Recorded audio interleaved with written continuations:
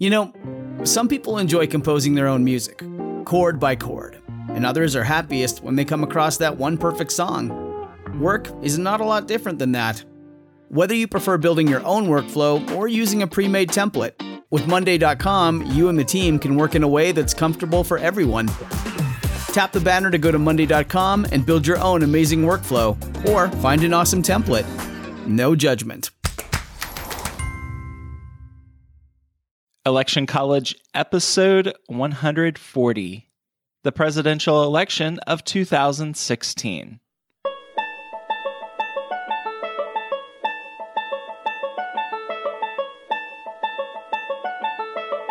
Let's throw a political party. Face it, the political scene sucks, but did it always? It's time for Election College, and class is in session. Now, your hosts, Jason Goff and Ben Smith.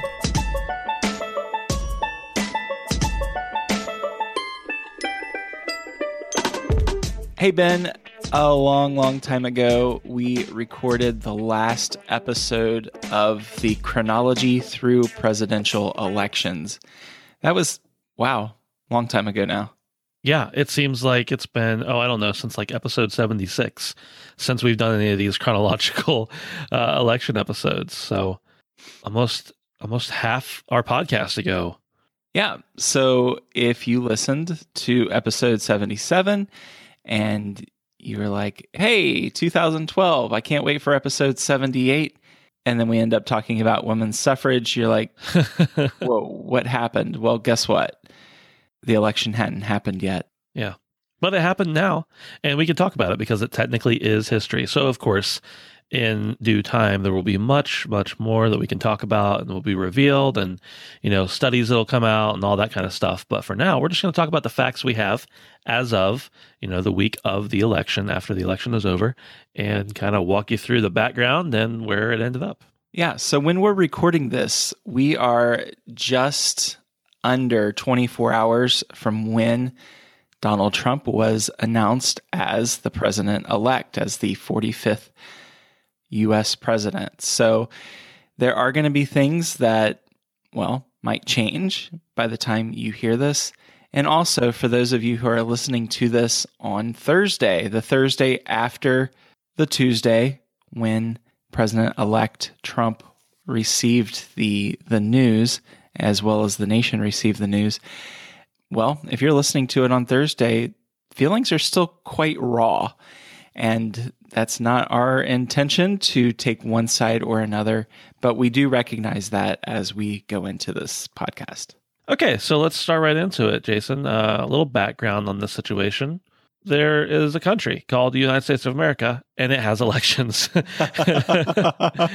And the last episode we talked, or the last sequential episode, we talked about the 2012 presidential election.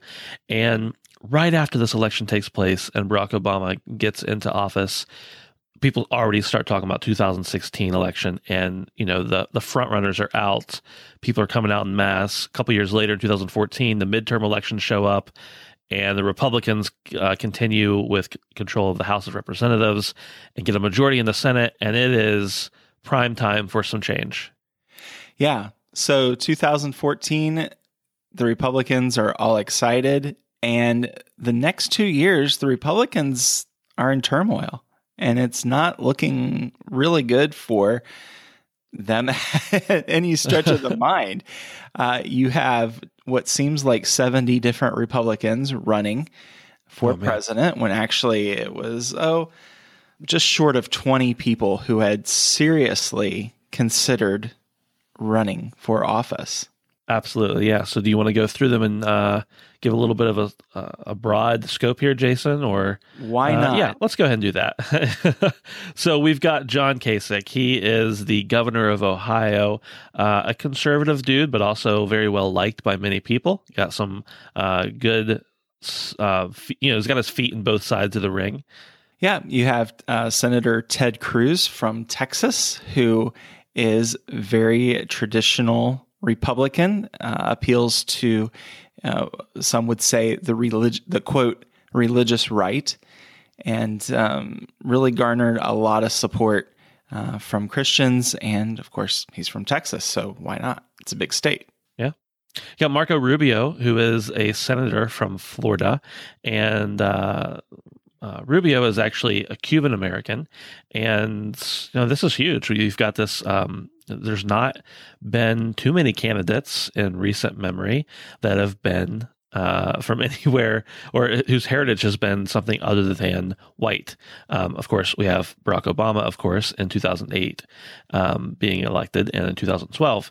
But really, we don't see many people of what we would call people of color running and getting any kind of serious consideration for the office. Yes. And then Ben Carson, who is African American, has never held political office, but he was an amazing pediatric neurosurgeon from Johns Hopkins there in Maryland. So you can imagine he was very well respected in the medical community, really started making inroads with Christians again. Yeah. Of course, you will recognize the last name Bush for Jeb Bush. He was the 43rd governor of Florida, and of course, very pivotal in the 2000 election. He's also the brother of George W. Bush, the former president, and the son of George H.W. Bush, also the former president. And of course, people know the name, so he gets a good jump on things. Yeah. Then you have the former governor of Virginia, Jim Gilmore, who, well, he's from Virginia, and that'd be nice for the Republicans they're thinking to have somebody from Virginia, right? Yeah, absolutely. Typically a blue state, so bring it on. Carly Fiorina, she is a businesswoman. She's the CEO of Hewlett-Packard, or the retired CEO of Hewlett-Packard, and just has a strong voice. People really start to like her because, one, she is a woman and she's a Republican, and most times that someone runs for an office, they are a man, as we have seen many, many times. So the fact that you have a woman who has strong political values and family values as well running starts to garner her a bunch of different support. Right. Then you have the current governor of the state of New Jersey, or the Commonwealth of New Jersey, I should say, Chris Christie, who really the thought was, hey, he's from a Democratic state, Republican governor. Rand Paul, who is the current senator from Kentucky. You may know his father, Ron Paul, longtime politician as well. And Rick Santorum from Pennsylvania. He had formerly been a senator in Pennsylvania and is now like, hey, I might as well throw my hat in the ring again. If you remember the last episode, we talked about him there too. Yeah. And then Mike Huckabee, the former governor of Arkansas, and you see him quite often on a major news station. He throws his hat into the ring. And then former governor of New York, George Pataki. And then to start rounding it out here, we had Lindsey Graham, the senator from South Carolina, and Bobby Jindal, the governor of Louisiana, who actually was the governor until 2016. When he was running, he was still the governor at that time. And Scott Walker, the really champion of Republican politics in Wisconsin, well, of course, along with a particular Speaker of the House that resides there, and Rick Perry, the former governor of Texas. Yeah, and so, of course, those last, 5 or 6 that we mentioned there just have a lot of some of them just have a couple write-in votes. Some of them have a good many votes, but not from a lot of different areas. So we mentioned many of them because, of course, this is a more recent memory, and you'll remember many of those names, and they're important. But of course, just like normal, we would focus on the main candidates. And so Donald Trump is the one candidate we haven't mentioned here. And of course, people living in present day will understand why. But Donald Trump comes forward and he's like, hey, I'm not like any of you. I am a businessman. I've never held any kind of office. Me and Carly Fiorina, we're similar in that way. And I'm going to run. And at that time, everybody is like, oh, okay, yeah, Donald Trump, he's been threatening to run for president for like 15 years. It's fine. We understand. Yeah. And for those of you who listened to the podcast in our early days, one Jason Goff once said on a Reddit forum where we were announcing the show that particular candidate had a snowball's chance. Oh man, I actually have a buddy who on Facebook said that a very popular movie star, he had about as much chance of getting a date with her as Donald Trump had of winning the presidency. He's excited right now. So yeah. Well, we're not very good at predicting future elections. That's the reason we have a history podcast. That's right. We're pretty good at researching and stuff like that. So, Jason, let's move on to the Democratic Party, where we're going to see a couple familiar names. The first being the former Secretary of State, Hillary Clinton. She was also a former senator, and she was also the First Lady of the United States when her husband, Bill Clinton, was the president back in the early to mid to late 90s. Yeah, and then you had the very independent Democratic Socialist candidate from Vermont, Bernie Sanders, the independent senator who really came out to be Hillary's number one rival in the primary. You've got a few other people. Martin O'Malley, who is the governor of Maryland, runs. A Harvard law professor named Lawrence Lessig runs. He got just a few write-in votes. And then you've got a couple other guys who get a couple write-in votes as well. Jim Webb, the senator from Virginia, and Lincoln Chafee gets a little stab at things as the governor of Rhode Island. So let's keep going. Yeah. So we have talked about third parties and these other parties that you may never have heard of. So I don't even know if you want to call them fourth, fifth, sixth, 18th parties, but the Libertarian Party put forth Gary Johnson, who was the governor of New Mexico. We can say around the turn of the century now, right? Yeah, I think so. Yeah. So he was the governor for quite some time of New Mexico. He was a Republican at the time. And the Green Party, Dr. Jill Stein ran once again for the Green Party. So you see something really interesting happen next. You have the just a straight up independent ticket. A guy named Evan McMillan comes forward. He was the chief policy director for the House Republican Conference for 2015 and 16. And he is a Mormon. He's part of the Church of Jesus Christ of Latter-day Saints. He's from Utah originally, and he's a young guy, lived in California. And he comes forward and says, hey, vote for me, at least to shake things up, if nothing else. And we see a lot of support moving his way. Yeah. And then the Constitution Party put forward Darrell Castle. And you might have noticed the name of Rocky De La Fuente, who ran for the American Delta Party, which I never had heard of prior to this election season. I'm like, what is the American Delta Party? Yeah. You've got numerous other parties running as well. Parties that haven't had a representation ever start having people come out of the woodwork to vote for them. You've got people voting for third parties just to kind of see them progress and the ideas progress there. But we'll get into that here a little bit more. So, Ben, for the purposes of history, we are going to talk mainly about the Republican and Democratic parties. I do encourage each of our listeners to go back a couple of episodes and listen to the supplemental episode that we did with Jen Briney from Congressional Dish, because there is a place for third parties. We don't want to belittle that, and that could happen in 2 years from now when we have our next congressional elections, where a third party might have a big influence, and you can have a voice if you don't agree with Republicans or Democrats. But as it stands right now, effectively, if you're going to become the president of the United States, you are going to need to run on either the Republican or Democratic ticket. It's just the way it is right now. The Republican Party. This is, we mentioned, it's like 70 different people. It was the largest primary for the office of the president for any political party in American history. So that's another reason we kind of went through all the different names of people who were running.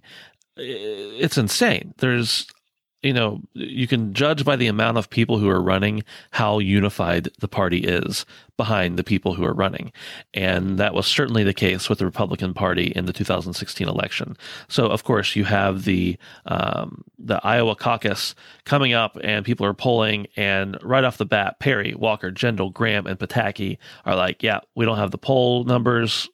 We're done. We're out. Here we go. And, you know what they say about Iowa? However Iowa goes, the rest of the nation is going to probably follow. Donald Trump comes in second to Ted Cruz. And right after that, Huckabee, Paul, and Santorum realize, we don't have a shot, and they bail out. Yeah. So you have the New Hampshire primary, and much to the surprise of just about everyone, Donald Trump wins. You would think New Hampshire, these established Republicans, because in the Northeast, a Republican is probably going to go for that tradition, right? Mm-hmm. No, they abandon Jeb Bush. He's like, what?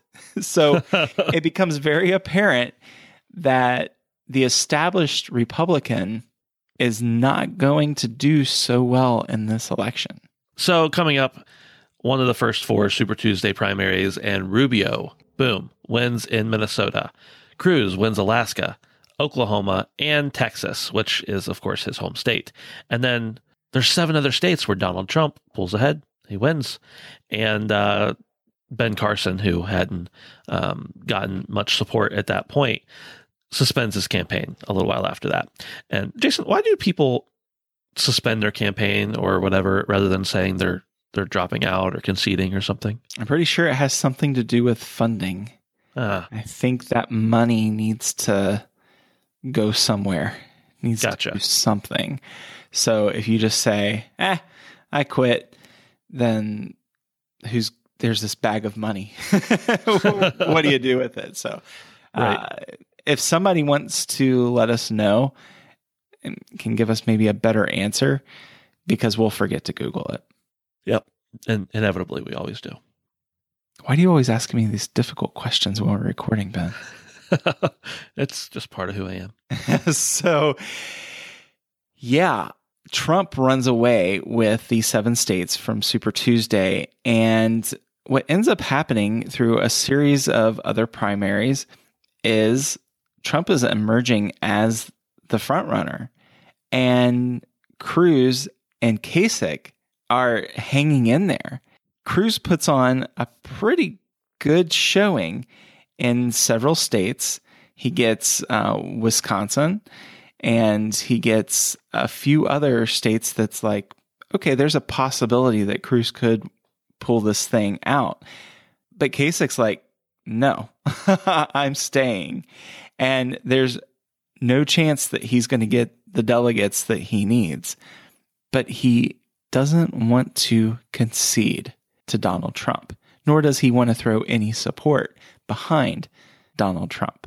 But what ends up happening is by early May, Cruz and Kasich drop out of the race and don't necessarily endorse Trump. Right. So normally in a race, you have a ton of people coming behind one candidate as they, drop out of the race, or they realize they're not getting the support that they need to continue. And they say, I endorse this candidate or this candidate. This doesn't happen a whole lot in this race. You see people who are saying, we're establishment candidates. They're not actually saying these words, of course, but we're establishment candidates, and we think someone who also is a part of the establishment and has had some experience should be the nominee. So we're just going to drop out for now and see how things go. So Trump, at this point, coming up on the convention, is the only person who's still actively in the lead, or who's in the race. And not to say that he didn't have the support by any means. He certainly had the support. But the Republican nominee ends up being Donald Trump. And for the vice president, he picks the current governor of Indiana, Mike Pence. Yeah. So they go to the convention, and the convention is held in Cleveland, Ohio. Governor Kasich's state. Kasich doesn't show up for the convention, and Cruz gives a speech where he says, I encourage you to vote your conscience. and never endorses Trump, much to the surprise, yet maybe not surprise, of those attending the convention. And he gets booed off the stage pretty much. So there you have it. Your Republican Party ticket is Donald Trump and Mike Pence for president and vice president. Hey, Jason, you want to move over to the Democratic Party? It's a little less crowded of a field. Yep, let's do it. For 8 years, you have Hillary Clinton waiting in the wings because she lost a very difficult primary back in 2008 to the first-term Senator Barack Obama from Illinois. And it was pretty well known that, hey, the Democratic nomination, it's going to go to Hillary Clinton because she almost won it in 2008. Yeah, and then out of nowhere, you have Bernie Sanders. He's an independent from Vermont. He's a senator. And he says, you know what? I kind of hate the way Washington's going. And I'm going to run for president. Why not? I'm going to go for the Democratic nomination. And so by September, you see the gap really narrowing and people are really saying, hey, Sanders has something we're interested in hearing. Maybe we should look at somebody who's not Hillary Clinton. And, you know, you have a few other people enter the race. You have a few other people try to give it a go. And just nobody can get the support that Hillary Clinton or Bernie Sanders are getting. Webb ends up deciding to look at an independent run, and Joe Biden, who wasn't in the race before this, but he comes out and says, hey guys, just in case you were wondering, I'm definitely not going to be a candidate. Yeah, and you have to understand with Biden, this was a very difficult decision because he had garnered a lot of support because he's a very popular vice president, and he would have given Hillary a run for her money. He would have given Sanders a run for his money. But he has had, just recently, the death of his son. And you can imagine just the processing that and working through that. He just didn't feel like going through the rigors of a presidential campaign. Yeah, and I think this is important because it's unusual that a vice president is this popular and also decides not to run for the presidency, at least in the next race. So, yeah, that's a good point, Jason. He's got a lot of support and just chooses, no, this is not the time for me. Come up on February of 2016, Hillary Clinton wins the Iowa caucus, but just barely by a margin of 0.2 points over Bernie Sanders. O'Malley drops out because he didn't win any delegates, and Sanders is like, hey, New Hampshire, here I come, getting 60% of the vote. Thanks. Appreciate it. Yeah. So, and that can be expected, right? New Hampshire, Vermont, they're friendly states to each other.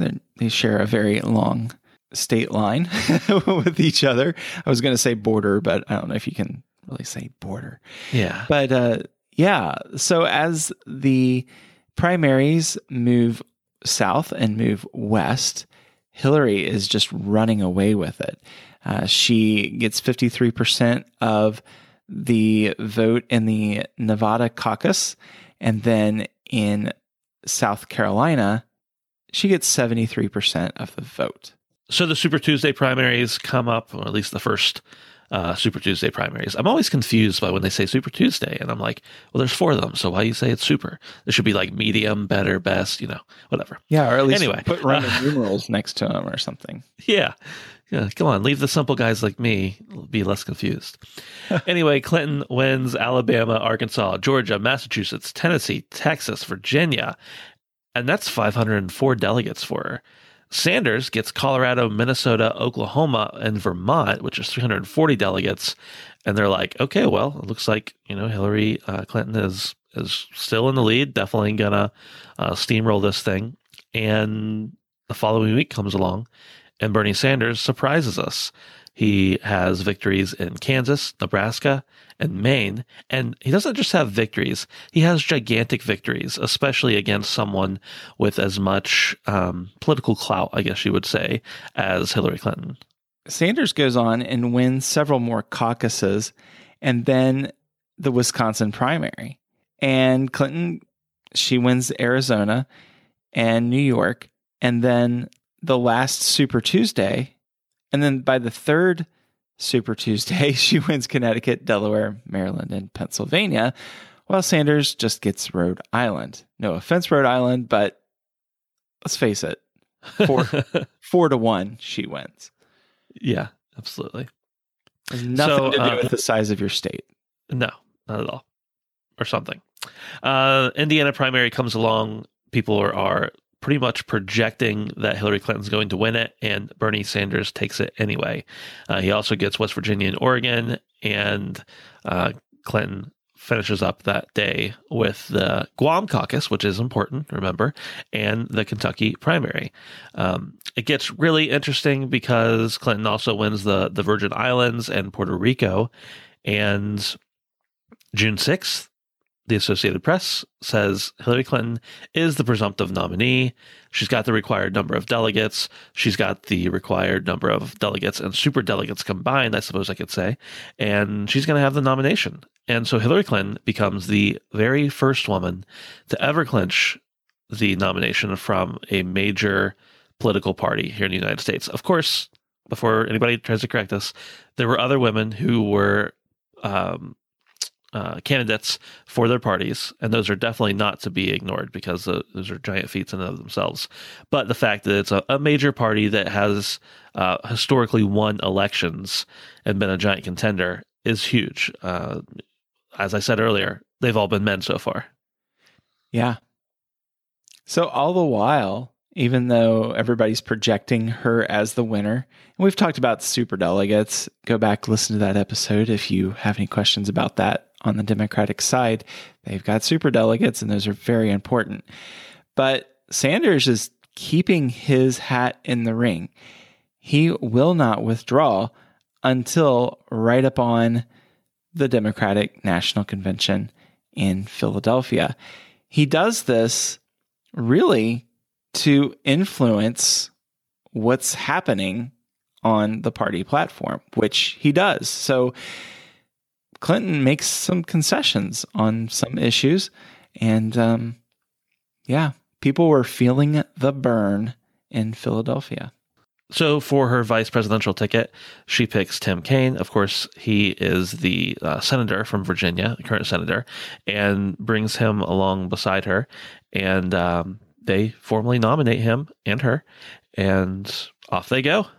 So anytime you talk about recent history, we all have our own preconceived and maybe not so preconceived feelings towards the candidates and how the campaigns were run. So we're not going to get into a lot of the controversies about what happened during the campaign. It's just too close. We don't know all of the facts still, and a lot is going to come out, we're sure, in the coming weeks. Yeah, so we know for a fact that each side says they have dirt on the other, and each side says that these things are wrong with the other candidate. Those are not abnormal things. This has been happening since, I don't know, maybe 250 years ago, and it's probably not going to stop anytime soon. So it's kind of a nasty race. It gets a little bit intense. Mud is being slung on either side of the aisle, towards the opposite side of the aisle, and from outside the aisles, and from outside the building. And it just becomes kind of a crazy, intense election where you have people who feel very passionately about very big issues.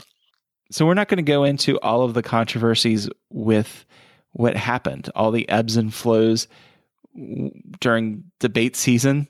It was pretty crazy, and can go back and, just Google it or something, or just remember what it was like a few years ago. But it got rough, and it was rocky. And by the time Election Day rolls around, most of the polls have Clinton in the lead. Yeah, and not just by like a shallow lead, a pretty wide lead that is is typically in the past, been pretty difficult to overcome for the person who's losing out on that. And so as the night goes on, things are looking exactly like everyone thinks they should. The states that are normally red are red, and the states that are normally blue are blue. And then we get to Virginia and Florida and Ohio. And all of these are very important states. Ohio and Florida, especially, very important states, being what we would call swing states. And things start to look weird on the maps. And Hillary is projected to win them, and Trump ends up winning them by incredibly narrow margins. And this kind of thing just keeps happening. We see Wisconsin and Michigan all be incredibly close. Pennsylvania, which has been historically, at least for a while, been a Democratic state, turns red on the maps. And suddenly people start to realize these polls were not accurate. They weren't capturing the sentiments of the nation. Yeah, and Ben, just a personal note, I mean, a lot of us were looking at Florida saying that's a crucial one.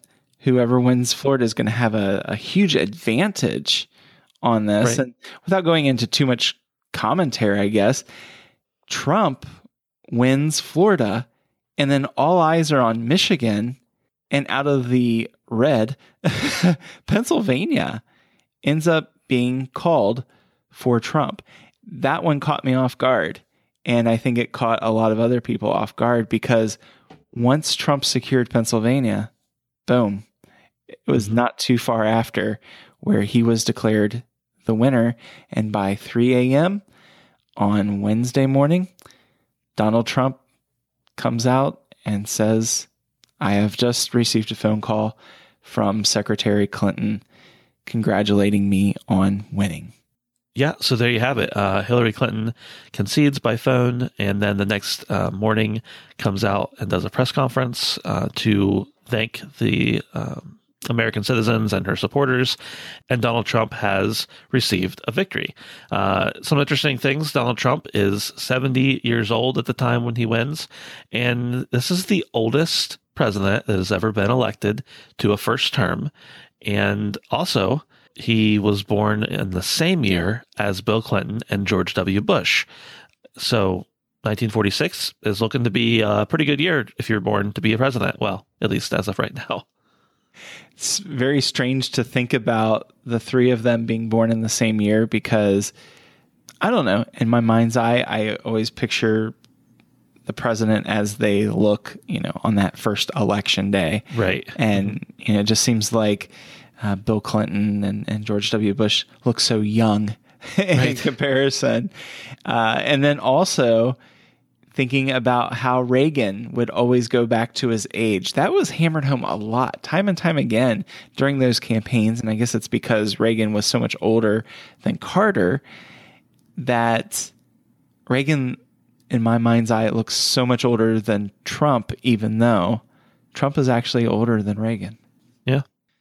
Hey, and also Trump is making history in a couple different ways. He's the fourth president to win an election, even though he lost his home state. Now, it is a little bit interesting because both major party candidates are from the same home state. So that kind of changes things up a little bit, of course, but it's pretty unusual for a president to win the presidency. It's pretty unusual to win the presidency if you don't win your home state, and it happens. Yeah. And another interesting fact about the election that may not be a fact in a few weeks, but as of right now, it looks like Clinton will have won the popular vote by several 100,000 votes. Trump runs away with the Electoral College, but the popular vote goes to Clinton, which means absolutely nothing when saying you won or lost. So whether you like the system or not, that's the way it is. Agreed. We've talked about that many times, and I am absolutely positive this will not be the last time we talk about the kind of weird system that we've built here in America. Jason, speaking candidly, what a crazy election. Yeah, it was a crazy election, and I'm glad that we didn't follow it too closely. Yeah. It's absolutely a good thing to go back into the history books and learn about what politics has been like throughout our history. And Ben, the one that comes to mind over and over again, there's a couple of instances in our history that I think about over and over again. And actually a third one is coming to mind. Thomas Jefferson and John Adams, huge rivalry. And Adams not even going to the inauguration of Thomas Jefferson. And of course, John Quincy Adams didn't go to the inauguration of Andrew Jackson. So I don't know if that runs in the family. The only other time that happened where the outgoing president didn't go to his successor was Andrew Johnson didn't go to Grant's inauguration. Right. You can imagine why. But there were some ugly moments back then. You have the vice president, and I'm going to bring him up this time, Aaron Burr, kills a guy in a duel, kills a founding father, Alexander Hamilton, in a duel while he's the vice president. And then that election of 1828, where the campaign was so ugly that Andy Jack, blames the Q and his cohorts for basically killing his wife. Yeah. So in case you were wondering if things have ever been crazier, they've been at least as crazy before. Politics are always kind of a little bit interesting, I guess is the best word I can pick out to say there. And of course, it feels way more real when you're in the moment and not looking back through the lens of history. But just remember that you may think things went really, really well, or you may think things went really, really poorly. And no matter what you think, there was an election in the past where people thought the exact same way that you do right now about the outcome. So it's all a matter of perspective, I guess you could say. Yeah. And I was heartened to hear both Secretary Clinton and President Obama being so gracious. And it looks like it will be a peaceful transfer of power. And, we'll probably talk about the inauguration a little bit as we go forward. Yeah, and I imagine there's parts of this election where, as days go by, we'll be able to pull out and say, what happens when this kind of thing happens? And it'll just be a little bit more education for all of us. So no constitutional crisis. The country is secure, and history marches on. Hey, Jason, we had a little election kind of thingy of our own where we asked people to vote on a survey, and they did. And people came out and said, hey, we like you guys overwhelmingly, which is awesome to hear. And we'll be able to synthesize all those results. But we just wanted to take a moment to thank you very much for all of you who went to the electioncollege.com/survey and took the survey.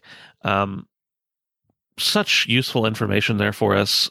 Such a great way for us to find out, yes, you do indeed care about the podcast and you like the way it's going. Yeah, it really helps us get a picture when we're talking and doing our research of who are you people? And now we have a better idea. And I can tell you, I think we can give away this information, is you guys are across the board politically. You are across the board with the type of occupation you have. You are across the board on gender. And it's heartening to us as we go through these results to see that we are reaching such a broad swath of the population. So as we go forward, we hope that we can be even more effective in speaking to you and in our interactions.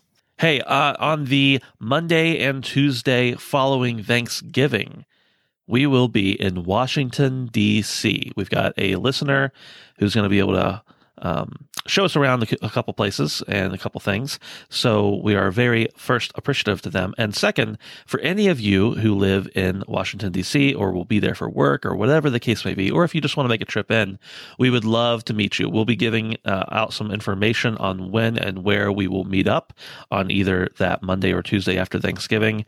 And we'll just have a little small Election College hangout at probably like a Starbucks or something and grab some coffee. Keep your ears and eyes peeled for that. We would love to see you and meet you and share coffee with you. Not the same coffee. That'd be gross. Yeah. And speaking of sharing, we really appreciate all of the great reviews that we've been getting on iTunes, and that helps us get the word out about the podcast to more awesome people just like you. So if you have 90 seconds or so, head to electioncollege.com/iTunes and leave us a rating and review. Last little commercial for you. We are going to be selling ugly Christmas sweaters, and they'll have the faces of historic figures, a couple presidents, maybe an Alexander Hamilton or so, and we'll have those for you in the very near future. Check out our Facebook, Instagram, Twitter pages to see more details about those. We think it'd be hilarious if you and Andy Jack on your ugly Christmas sweater walked into your next holiday party. So, like I said, keep an eye out for those. You'll be styling for the holidays. We'll talk to you next time.